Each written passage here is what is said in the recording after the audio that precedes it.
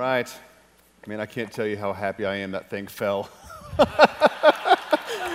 when it was supposed to. Everybody was being so careful, and so man, what a moment just to be here as the church, and it's been a dream. Literally 12 years. I just wanted to get together with people who wanted to talk about doing this in the church, and so thanks, thank you. So I'm haunted by a phrase by a guy named Stephen Sample. He's the president of USC. And he says that every great organization has a great Genesis story.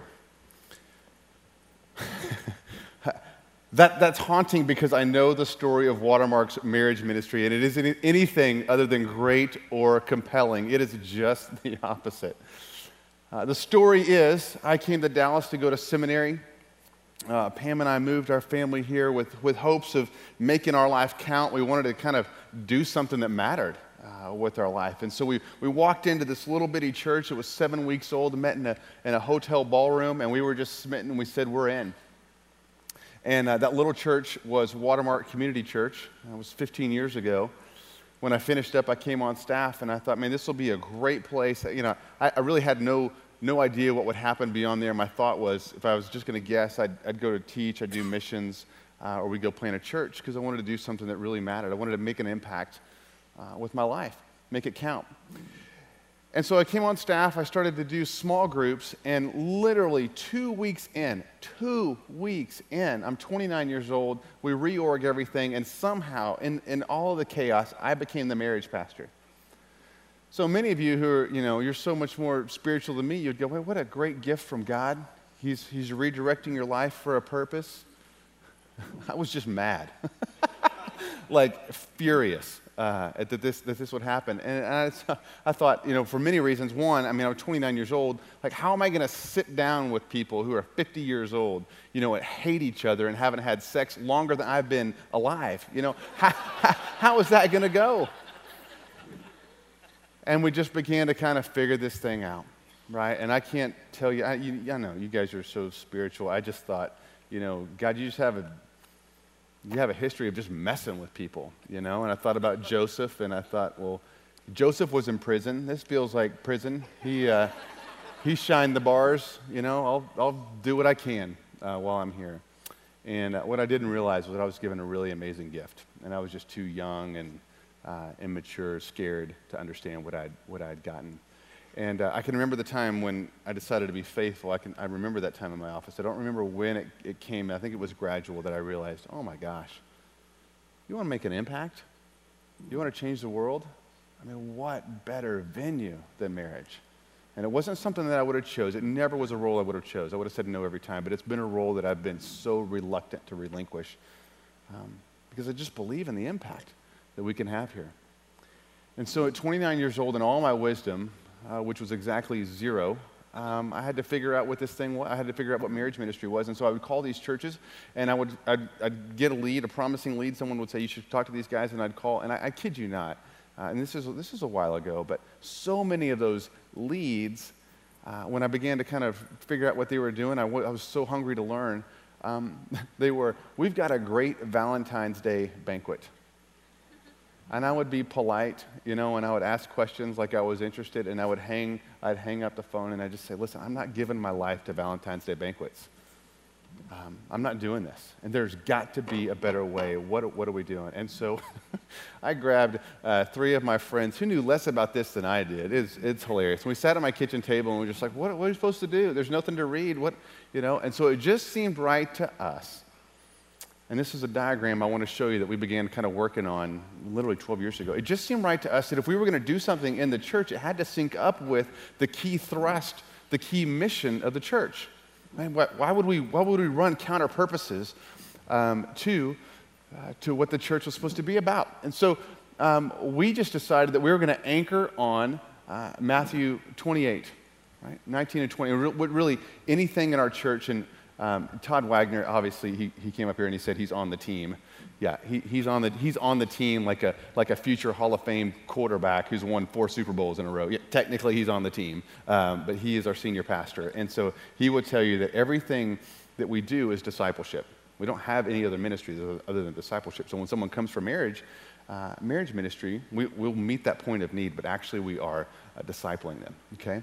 And so we just said we are going to make disciples. That is why we are going to do every single thing that we do. And if you ask our leaders, if you ask them correctly, you ask them what kind of ministry is this, they won't tell you marriage ministry. They'll tell you it's a discipleship ministry. Now, up front, when we welcome people, we don't say welcome to Watermark's discipleship ministry. We say welcome to whatever venue you're in. But it is about discipleship, okay? That's what we do.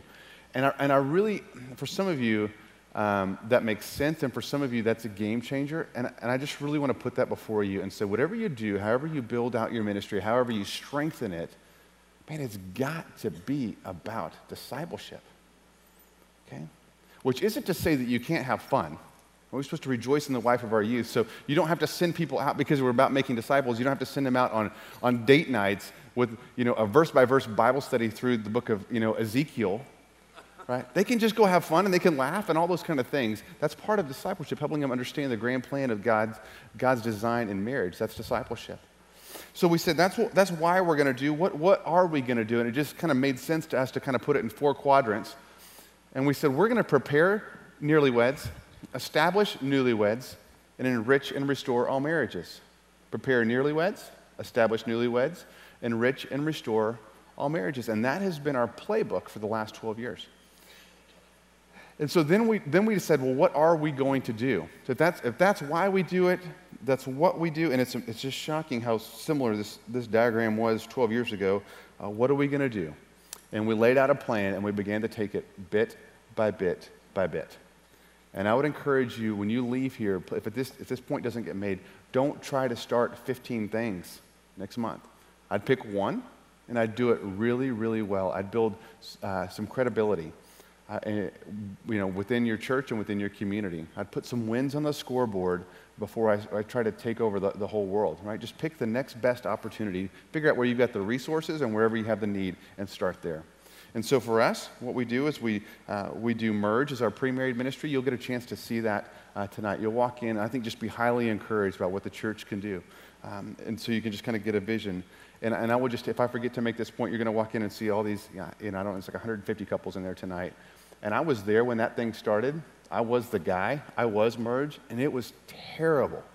It was terrible. We had Xerox copies. They probably were illegal. I don't know. And I'm 29 years old. I'm trying to tell these kids how to be married. It was terrible. But we kept improving it. We kept doing it. We kept improving. We were relentless about feedback. And you'll get to see that tonight. Lots of different ways to think about pre-married ministry. That's what we do here.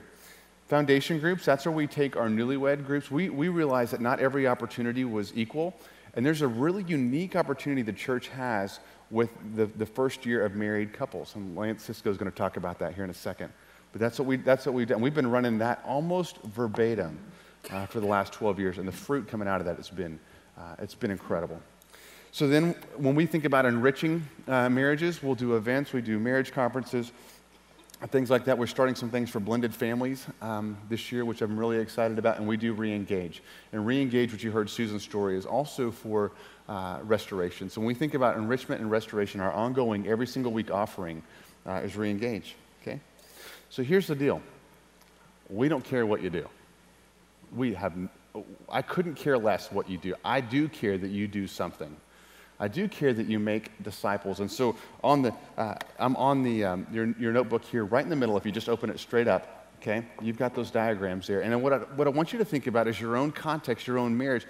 What does God want you to do when you think about taking the next step? I would scope the whole thing out. That's just how I work. I would think big picture. If we had 10 years to pull this off, what would that look like? And then I would just take the next step. Okay. So we thought one of the things that would be really helpful for you is to hear from 4 people who just kind of specialize in these 4 areas. And so first up, you're going to hear from Scott Kadersha. And Scott is our director of pre-married ministry here at Watermark. So he'll talk about Merge and also some principles about working with newlyweds. And then you'll hear from Lance Cisco, who's our director of newlywed ministries. He's the guy that runs our foundation groups. And then you're going to hear from our friend Ted Lowe. And Ted was a church guy for a long time. He works now for an organization called Orange.